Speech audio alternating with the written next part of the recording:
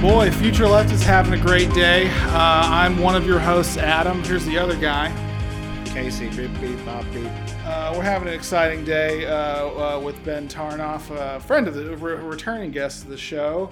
Unfortunately, experiencing some technical difficulties on our end today, and Ben's being great about it. But Ben Tarnoff, just by way of introduction, Ben. I don't. Just by way of introduction, Ben is an author and also the founder of Logic Magazine, which is really great, and you should check it out. Ben, welcome back to Future Left. Thanks for being here. Hey, thanks so much for having me. Absolutely.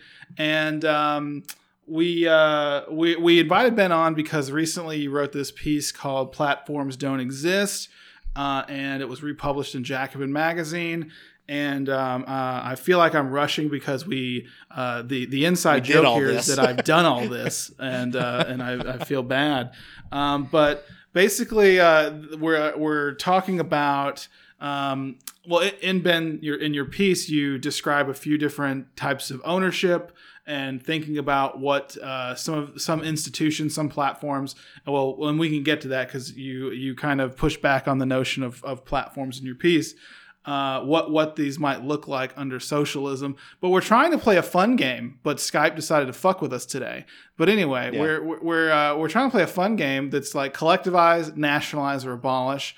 Collectivize, obviously, not obviously. I made this game up. Nothing's obvious about it. Collectivize would refer to some sort of worker ownership or maybe user ownership. Nationalize, or maybe we should just think of this as like the public ownership option. Maybe there's a municipal level to this, and then obviously abolish is just like put that in the bin. We don't need that under socialism. We're not going to need that. Are you okay with that framing for the different models, Ben? I like it. Let's do it.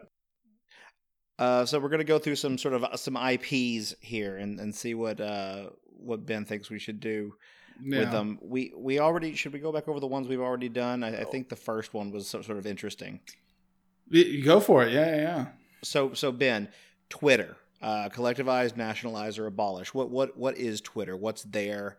How can it be used if we sort of restructure it? Yeah, so I think Twitter and social media more broadly is a interesting candidate for some form of cooperative organization, cooperative ownership. You could imagine cooperatives of users and kind of users in connection with the workers who are building and maintaining the platform. There are a number of interesting experiments in this space. There's a project called Mastodon, which is an open source project, which is essentially a kind of decentralized, federated version of Twitter. The idea being that you can run kind of different Mastodon instances. Each of those instances can have their own kind of content policies around, the types of content that they prefer to discuss, and also what they have folks. Sorry, my to add to our litany of technical difficulties, my Bluetooth headset just said the battery is going out. Lovely. That's perfect. So I'm going to it might actually just be fine off the speaker laptop. So let me take them off before they blow out. Okay. Hi, Ben. Hey, can you hear me now? Yeah, we can hear you. All right. Sorry about that. I had to make my contribution to our technical difficulties. That's okay. Good. Don't worry about it. I feel better now that you've had one. Yeah. Should we just pick up on that one, or? Well, I maybe we can sort of leave in that there was a bit of a glitch, because I feel like I organically what I was being led to was to ask. I think last time we mentioned this, Twitter and Facebook were brought up, but I feel like to me both of those are they're both social media platforms, but they're both very different. And there seems to be it feels like there are aspects to each of them that feel similar to what we would consider a public good. What is that? Because I can't. It's hard for me to articulate, or for me to pin down what is it about social media platforms that is a thing that if we were to collectivize, we would want to salvage. What are they essentially? It's an interesting question, and I think it's an important line of thinking that you're identifying, which is when we think about the various kind of entities that compose different precincts of the internet and how we could decommodify and democratize them, it's important not to just take at face value the entities that currently exist and ask the question, well, what would we do with Facebook? What would we do with Twitter? I think the more interesting question, which I think you're alluding to, is to step back and say, what function do we think these entities provide? Yes. Is this a function we would want to continue to exist in a more kind of dignified democratic arrangement? And if it is, then what are some of the ways we could meet that functionality? Again, these are kind of questions that I think we can go some of the way towards speculating answers of in these kinds of conversations. I think ultimately what we want is some type of democratic process where the types of people who are going to be using these services are intimately involved in their design and their implementation. So I should maybe preface the kind of whole conversation with that, about the need to build participatory structures where people can actually engage in the creation of these new services themselves, rather than having a kind of technocratic form imposed from above. But I think, with that caveat, for me, social media broadly is just a very valuable way to remain in touch with people, to kind of source content from the web. I mean, this is kind of how I get most of my reading material.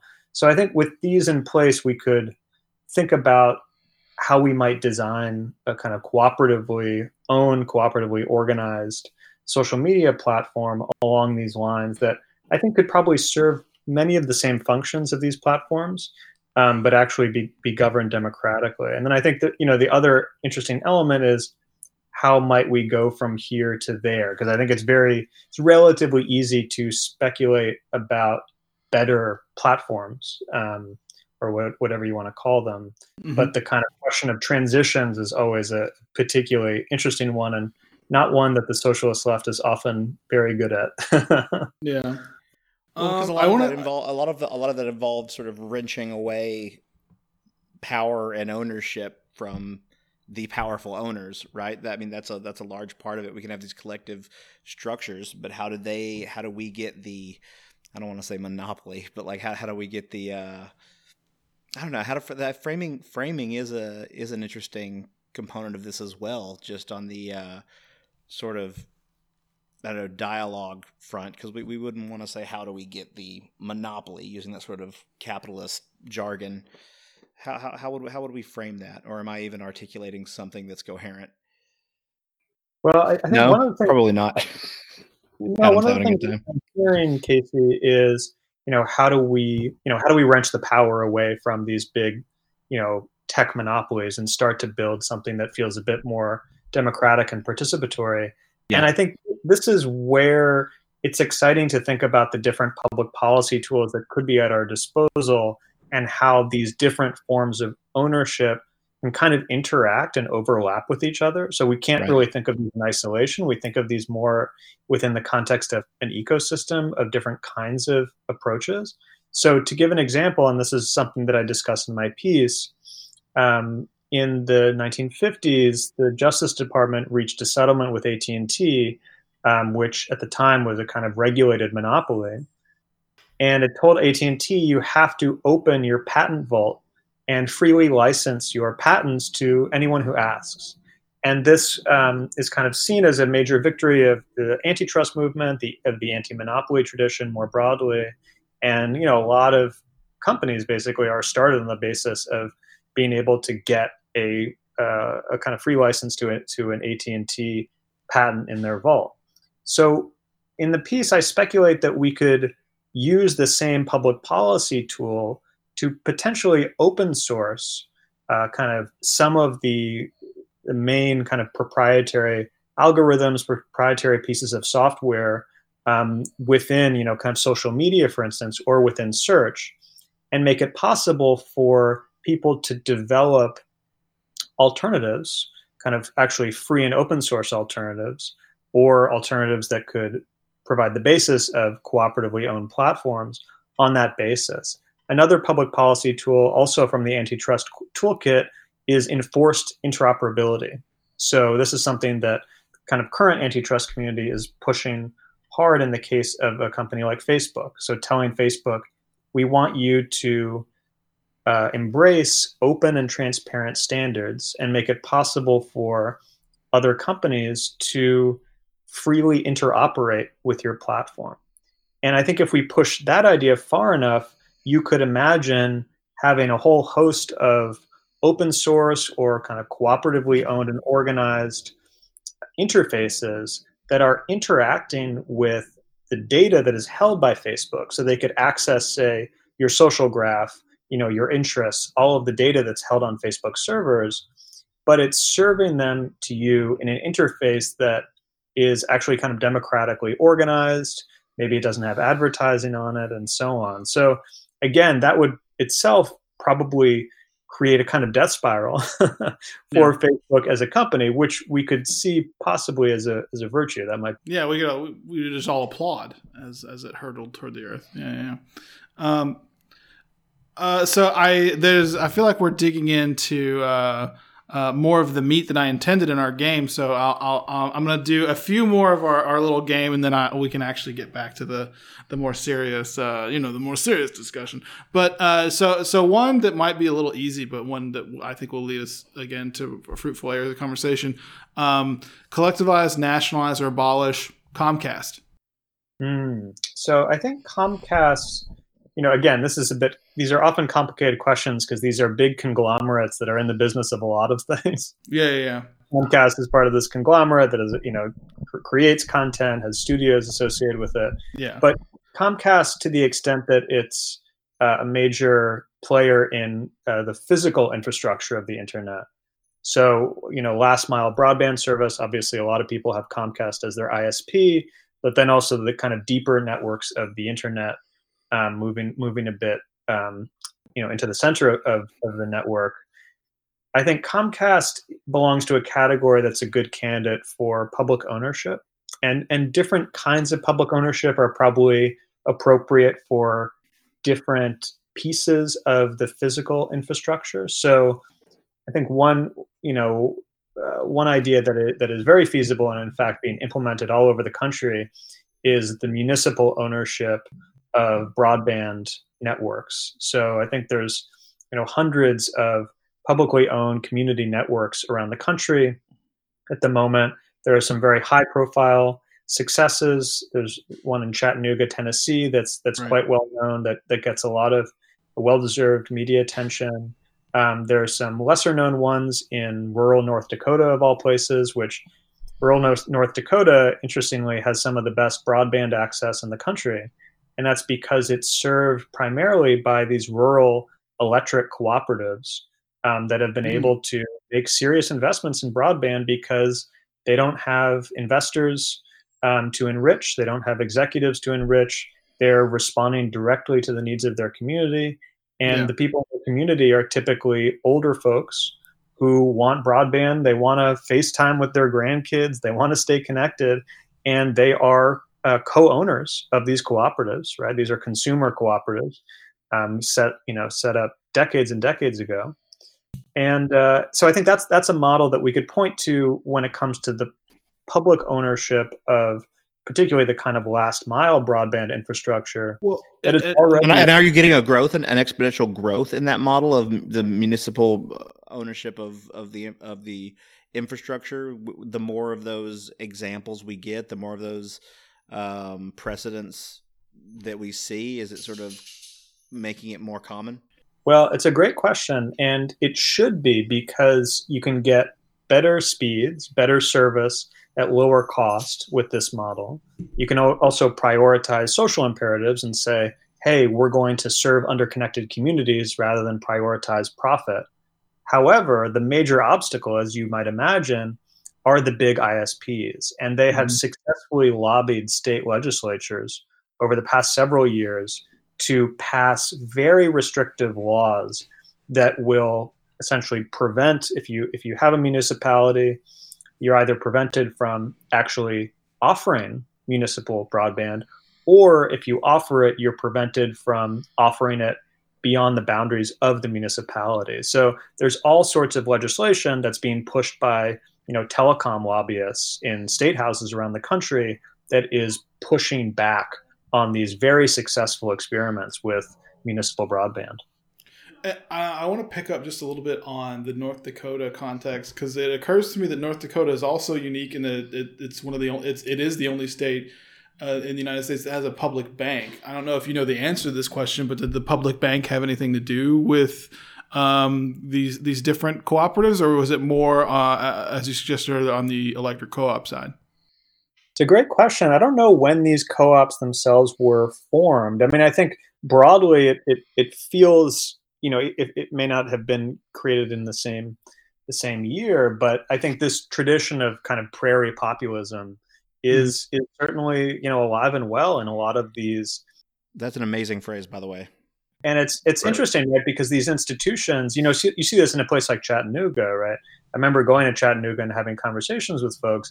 EPB, the local electric utility that supplies broadband, is a New Deal era, local municipal utility, and it kind of embodies, and particularly now with broadband service, kind of embodies this core socialist idea, which is the best way to make a resource universally available is to take it off the market. That's how we democratize access to the things that people need to live and to flourish. And, you just see this working so well in that model. I'm not sure, at least in my conversations, I'm not sure that folks are always like connecting the dots in that respect. Like, I think, there's a lot of recognition that these services work well. They're quite popular. EPB, the Chattanooga one, is consistently rated the most popular ISP in the country.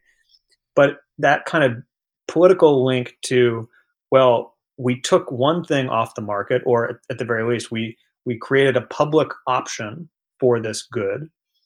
What if we extended this logic into other parts of the economy? And I think that's what I'm excited about, is not just pointing to these experiments and saying, hey, they work, but also, hey, there's a political logic here that we can extract and apply to other elements of the internet, and of course, other elements of our society more broadly. So, all right, there's so much to dig into on all these questions. I'm going to ask about another: collectivize, nationalize, or abolish. Ben, what do we do with Arby's? Arby's? Yeah, because they've got the meats. They've got the meats, Ben. You tell me. I'm not an Arby's expert. Okay. No, what are you implying? What are you implying? These two fat guys are Arby's experts? You know what, Ben? Every time we have you on the show, it's always fat this, fat that. You're not wrong, but you're not wrong. A bunch of Joe Biden jokes. Yeah. Oh my God, Andrew Yang jokes at the Iowa State Fair. Was Andrew Yang fat shaming? He was fat shaming Donald Trump, but that's fine. Oh, okay. He was like, oh, I'd like to run a race against that guy. He's so fat he'd pass out after. Remember that? It was like a Def Jam comment. I guess I do remember it.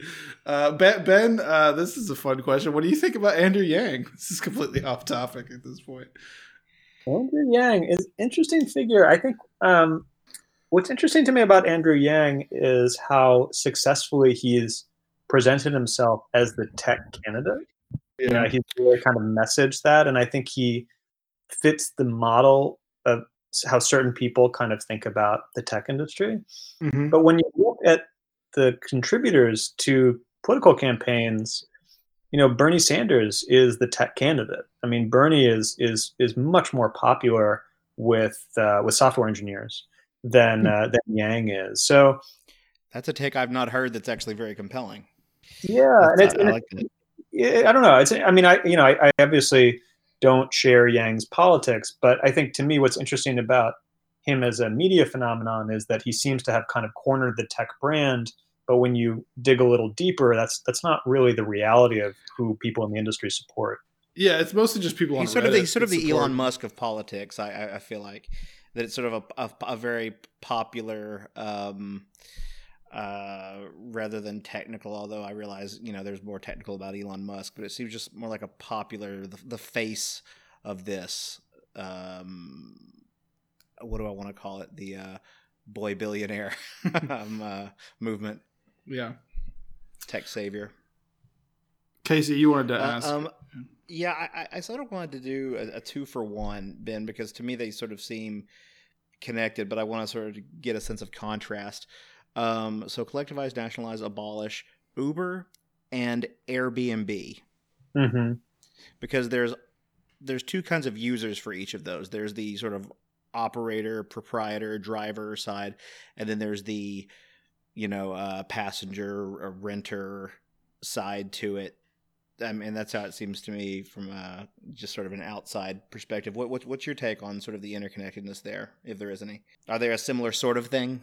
Yeah, it's an interesting question. So one of the kind of categorizations that I refer to in the piece is provided by Nick Cernicek, who has a wonderful book, Platform Capitalism, and I believe that he kind of lays out his own taxonomy of different platforms. One of which I believe is called the lean platform, and I believe that he puts both Uber and Airbnb into that category with the logic that the companies don't own the assets. The assets are kind of with the person renting out the Airbnb or the person driving the Uber, but they're kind of serving, or at least they claim to be serving. We know that they do more than this, to be an intermediary between buyer and seller, which is not exactly accurate, but that's an element of what's happening, that there's a marketplace.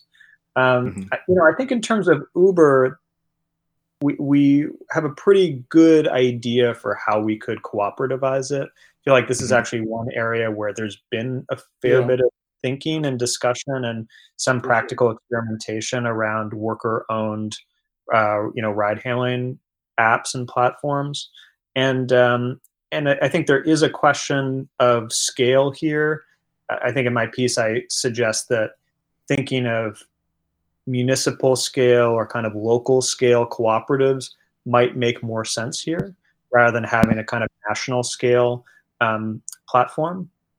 That said, there are going to be certain municipalities where that won't be feasible. So I think that's always a consideration when thinking about scale. But again, I think in terms of the mechanics of running like an Uber-like cooperative, it's actually fairly straightforward. It's kind of one of the easier ones in the quote-unquote platform space.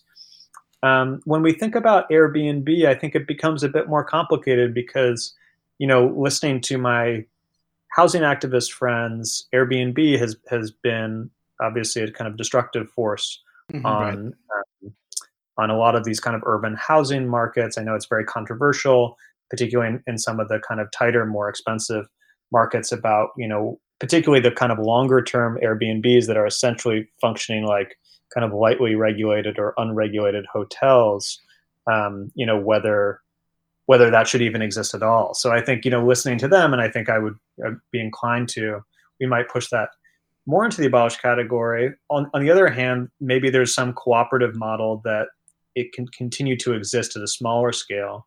And I haven't seen much thinking on that, but I'd be eager for thoughts along those lines. For sure. Well, I feel like we've gone through, I'll look at our little list again. I feel like this was the most interesting way of actually tackling some of our other questions, though. There's the big one. There's the big one still. Yeah. So, all right. So, collectivize, nationalize, or abolish. The big one, Baby Yoda. Baby Yoda. I love Baby Yoda. Yeah? I do too. That's not what I meant, though, Adam, and you know it. No. The big one is obviously Amazon, but I feel like, as we already touched on, Ben, it's such a big beast, and it has like several monopolies within it, and it's not so much that I want to nationalize the Marvelous Miss Maisel, for instance. There's just too many components to Amazon at a certain point. But I want to abolish Jeff. I know that. Yeah, let's abolish Jeff at least. But thoughts you have on Amazon within your model here? Well, as you mentioned, Amazon is a lot of different things. It's a logistics company, probably first and foremost. So massive logistics infrastructure. It's a kind of online retailer, of course. It's in the content game with Prime, and it's a very popular, very powerful cloud provider, Amazon Web Services. Yeah. I actually saw an article, I think it was in Bloomberg, well, that's awkward to admit, but it was basically that Amazon is like now does more of their own shipping than they'd use with like the Postal Service, with FedEx and UPS. They're even dominating that market for themselves. Yeah, so they've been building a kind of parallel um, infrastructure for a while, and now have kind of managed to close the loop because they have their last mile delivery people out now.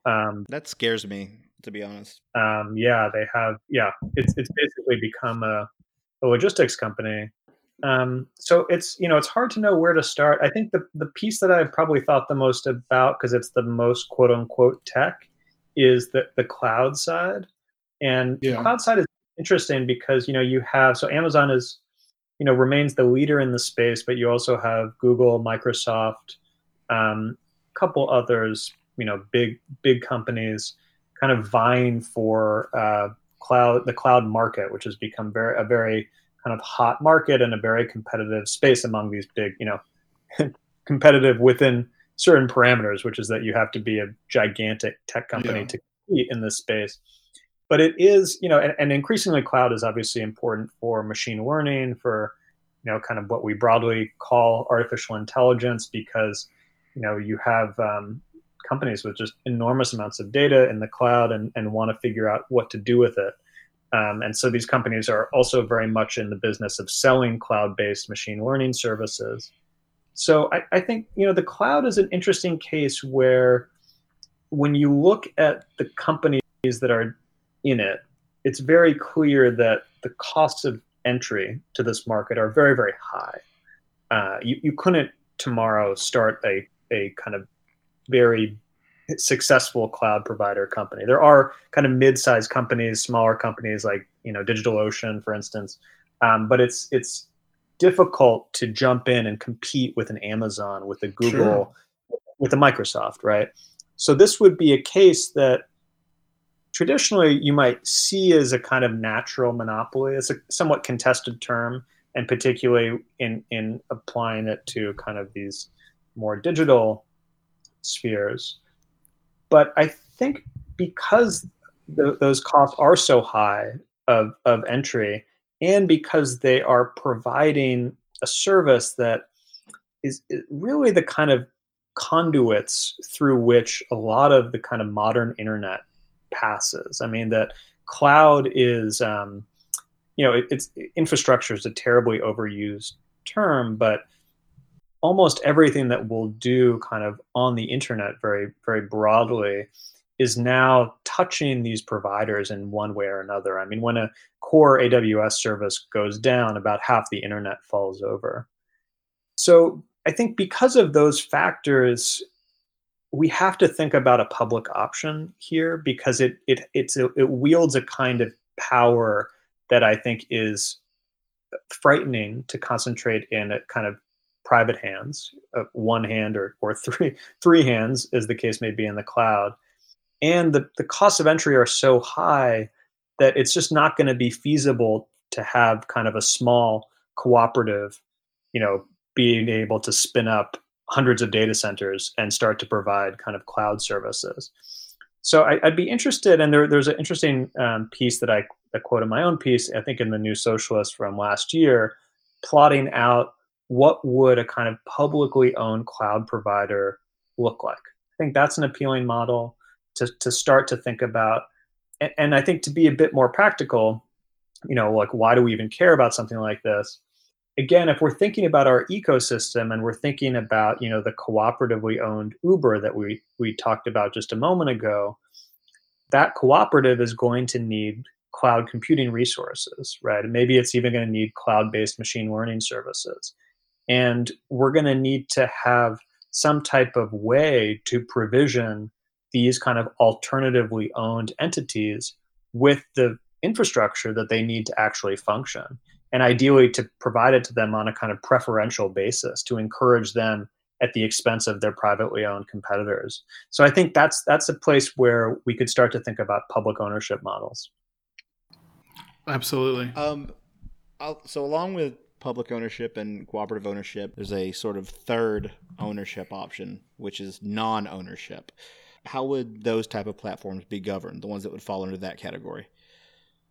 So I haven't thought about that kind of non-ownership bucket much in terms of governance, because it's kind of a distributed model in the sense that there isn't really an entity to govern necessarily. Right. Okay. So you can think about open source in a few different ways. So the Mastodon, which was the kind of cooperative, federated social media alternative that I mentioned a moment ago, that's an open source project. So we could imagine, cooperatives that are using open source technology, right? Just as we can not just imagine, we know that there are many very large corporations that use open source technology. So just because something is open source, it doesn't give us really any indication of the kind of ownership model associated with it. But what I propose in the kind of non-ownership bucket, there are certain functions performed by certain of these services that exist today that could be essentially pushed to the edge of the network, pushed back to the users in the form of some type of open source tool or some type of protocol. And this is an idea that's actually been explored by scholars recently, kind of protocolization. Horrible word, one that maybe I just coined actually. But essentially where you take something that's a proprietary process and you create an open and standard protocol around it, so that a number of open source options can plug into that. So an example of this would be email, for instance. So email is initially developed on ARPANET, which is this government-owned network, which is developed by the Department of Defense. And email is kind of a very popular application that's developed for it. It's in this kind of scholarly world of defense research, so there's no one's trying to make money from it. But you have an open protocol so that when I kind of write an email, a number of different mail servers who can all speak this same protocol get my email from my computer over to yours.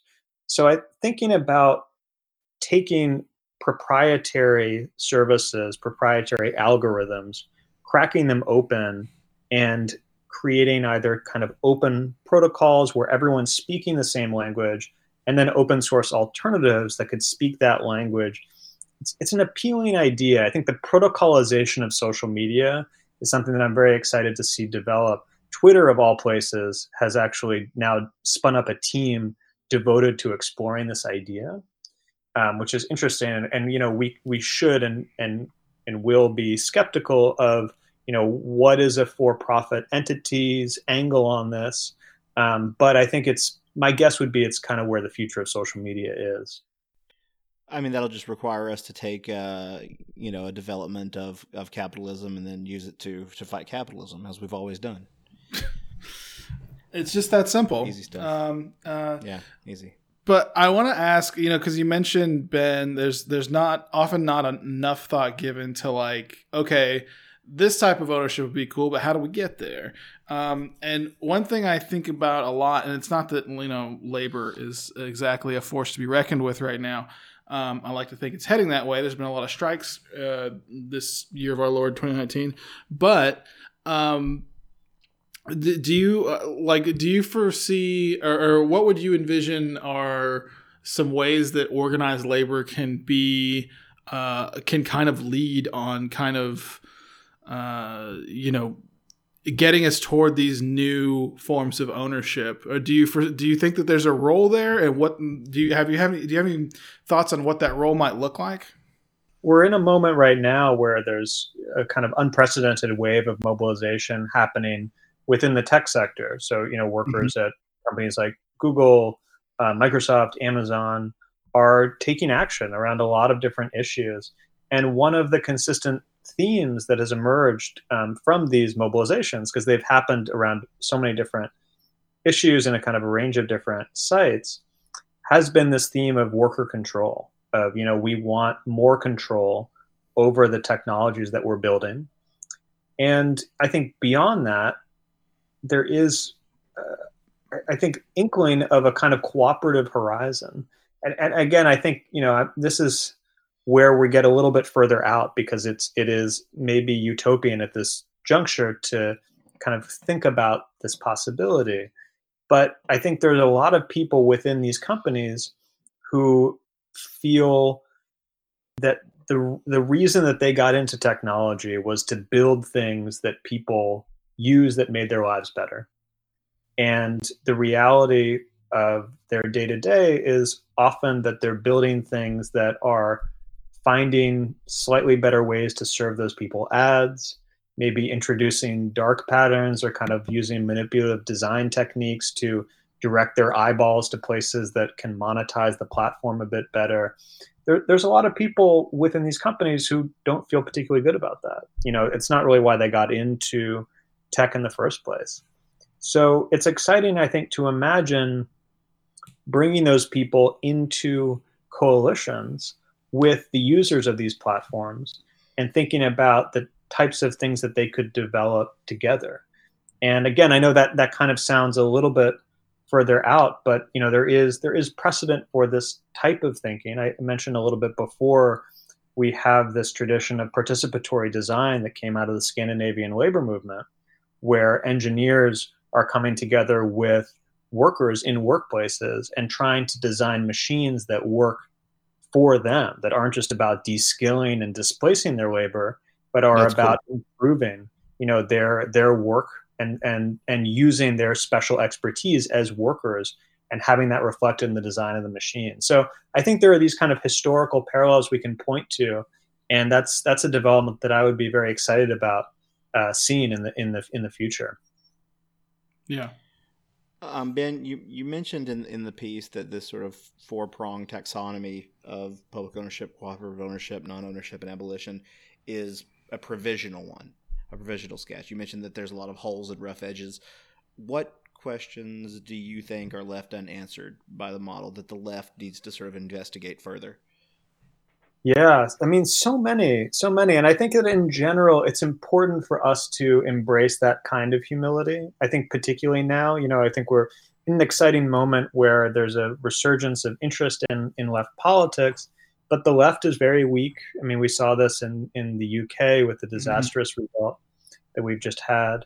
I think we need to have a measure of humility in our proposals, and to just be very open to experimentation. I think particularly, when we think about tech, which is a particularly kind of complicated area, experimentation is really critical. So I'm offering these proposals in a kind of provisional spirit and an experimental spirit. And the hope is not only that people will pick up these ideas and continue to develop them, I'll certainly be continuing to develop them, but also that people try and see what works, because I think we do need to feed this dialectic of folks on the ground building experiments, both technical and social and political experiments, and doing the kind of thinking alongside it. So theory, of course, this is true, I think, within the Marxist tradition in general, is that theory can't exist in isolation from these developments on the ground, that it has to constantly be in conversation with it. So I think to answer your question more specifically, I think we just need a lot of different experiments at the level of code, at the level of ownership and organization. I mean, that's in itself is kind of an interesting question. Just because I feel like in our current ideological milieu, capitalism has this ideological hold on the notion of innovation and entrepreneurialism. And so talking about experimentation in a socialist context is really interesting, and wondering what that might look like, how that can be facilitated and empowered.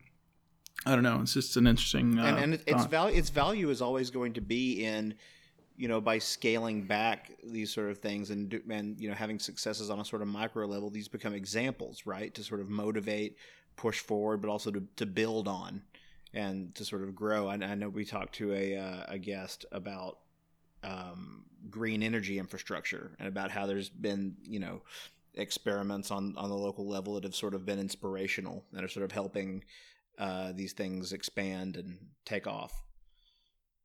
Yeah, and I think that's important, because I think, in the kind of current iteration of the left, there's a suspicion of smallness, and there's a kind of fondness for bigness, which can sometimes be warranted, depending on the situation. But, smallness does give us often places to experiment, which is really valuable, particularly if we're still innovating the forms. and we're still kind of coming up with answers to the question of what does a socialist society look like. I mean, this is very much a live and open question, and one that we have to be kind of developing a number of different answers to. So experimentation, not just I think in tech, but I think across the board, is absolutely critical. You mentioned earlier in the conversation that this should be thought of in sort of an environmental, not in terms of like the environment, but in terms of the climate, the political climate. What are some main institutional barriers to the ownership transformations that you've described?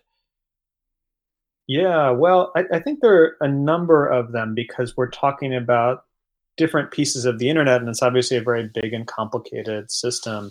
I think just to start at the bottom, starting at the pipes, the physical infrastructure, I'd say the biggest and most obvious obstacle is the power of the telecoms. These big telecoms that have, as I mentioned, successfully lobbied a number of state legislatures to pass very restrictive laws on municipal broadband. So that's an immediate target. And I think that, has the advantage of at least we have a kind of clear enemy, and there's a fairly clear political campaign that we can wage around that, which involves, getting the right folks elected to state legislatures, getting people into the state houses. So I think that the path there is fairly direct. When we move further up the stack to talk about the so-called platforms, I think, the problems multiply and kind of the enemies multiply as well. And Sure. Again, I think there, my argument would be at this stage, the difficulty is more conceptual almost, that we still have to do a lot of kind of work of theorizing what this layer of the internet actually is, what are the kind of services that compose it, and what would some alternative models be before we go out and wage that political struggle. Now, of course, some of these struggles are happening simultaneously. When we talk about abolition, there are organizers on the ground, pushing back against predictive policing algorithms, against facial recognition. And these are very valuable struggles, and struggles that we can learn from and use to inform our theorizing. But I think a lot of the work right now is really, to harken back to the previous question, experimental at the level of intellectual work, but also at the level of kind of technical and social experimentation. And then I think once we've developed some of these forms, then you could imagine waging kind of concrete strategic struggles to say, hey, we have a model for a really good cooperatively owned Uber.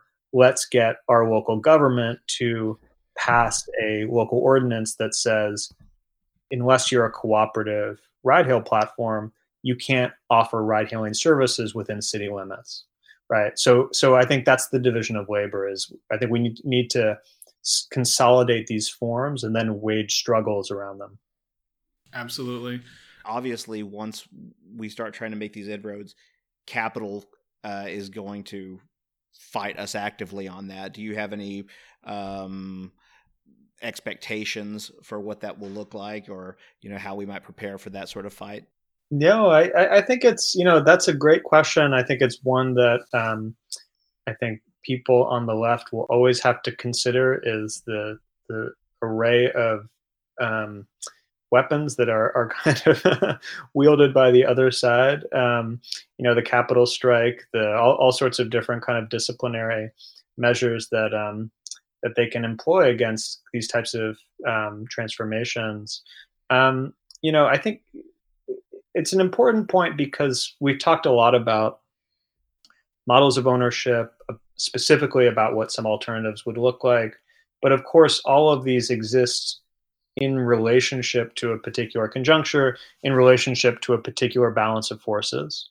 And it's going to be difficult for us to achieve very much of what we've been provisionally sketching out without a significantly different balance of forces. I think what I tried to do in the piece is to give us at least some elements that we could think about presently, because I find it somewhat demoralizing to read pieces, of which there are many, that sketch out some very ambitious proposals that would require such a dramatically different balance of forces to even begin to enact that it feels like science fiction, and I think that type of thinking is valuable because if and when that day comes, it's valuable that folks have been thinking about that. We need medium and long-term horizon thinking. But I think it's really important that we're able to knock on someone's door in, let's say, a local election campaign or a ballot measure or whatever it is, and to be able to give them a sentence or two about where this specifically meets their life. We can't just paint the 20-year, the 50-year picture for them under kind of a dramatically, let's say, stronger labor movement, a dramatically higher level of social mobilization. So that's why I like the municipal broadband piece, because it's just a really easy one to talk about with folks. Everyone hates Comcast. There are existing models that really obviously work. This is a pocketbook issue. We're talking about saving people money, getting them better service. So it might sound a little kind of trivial or kind of like small, but I think it's just really valuable to meet people where they are, and then we hopefully build from there. Absolutely. Well, Ben, I think we've empowered people with a lot more than just one or two sentences about that. So I'd recommend everyone read your article, Platforms Don't Exist. And thanks for this conversation. This was fun, Ben. Thanks for chatting with us today. Absolutely. Thanks for having me. You're very welcome. Yeah, I hope we can do this a third time sometime. But until then, I'm Adam. And I'm Casey. Thanks, everyone, for listening to Future Left.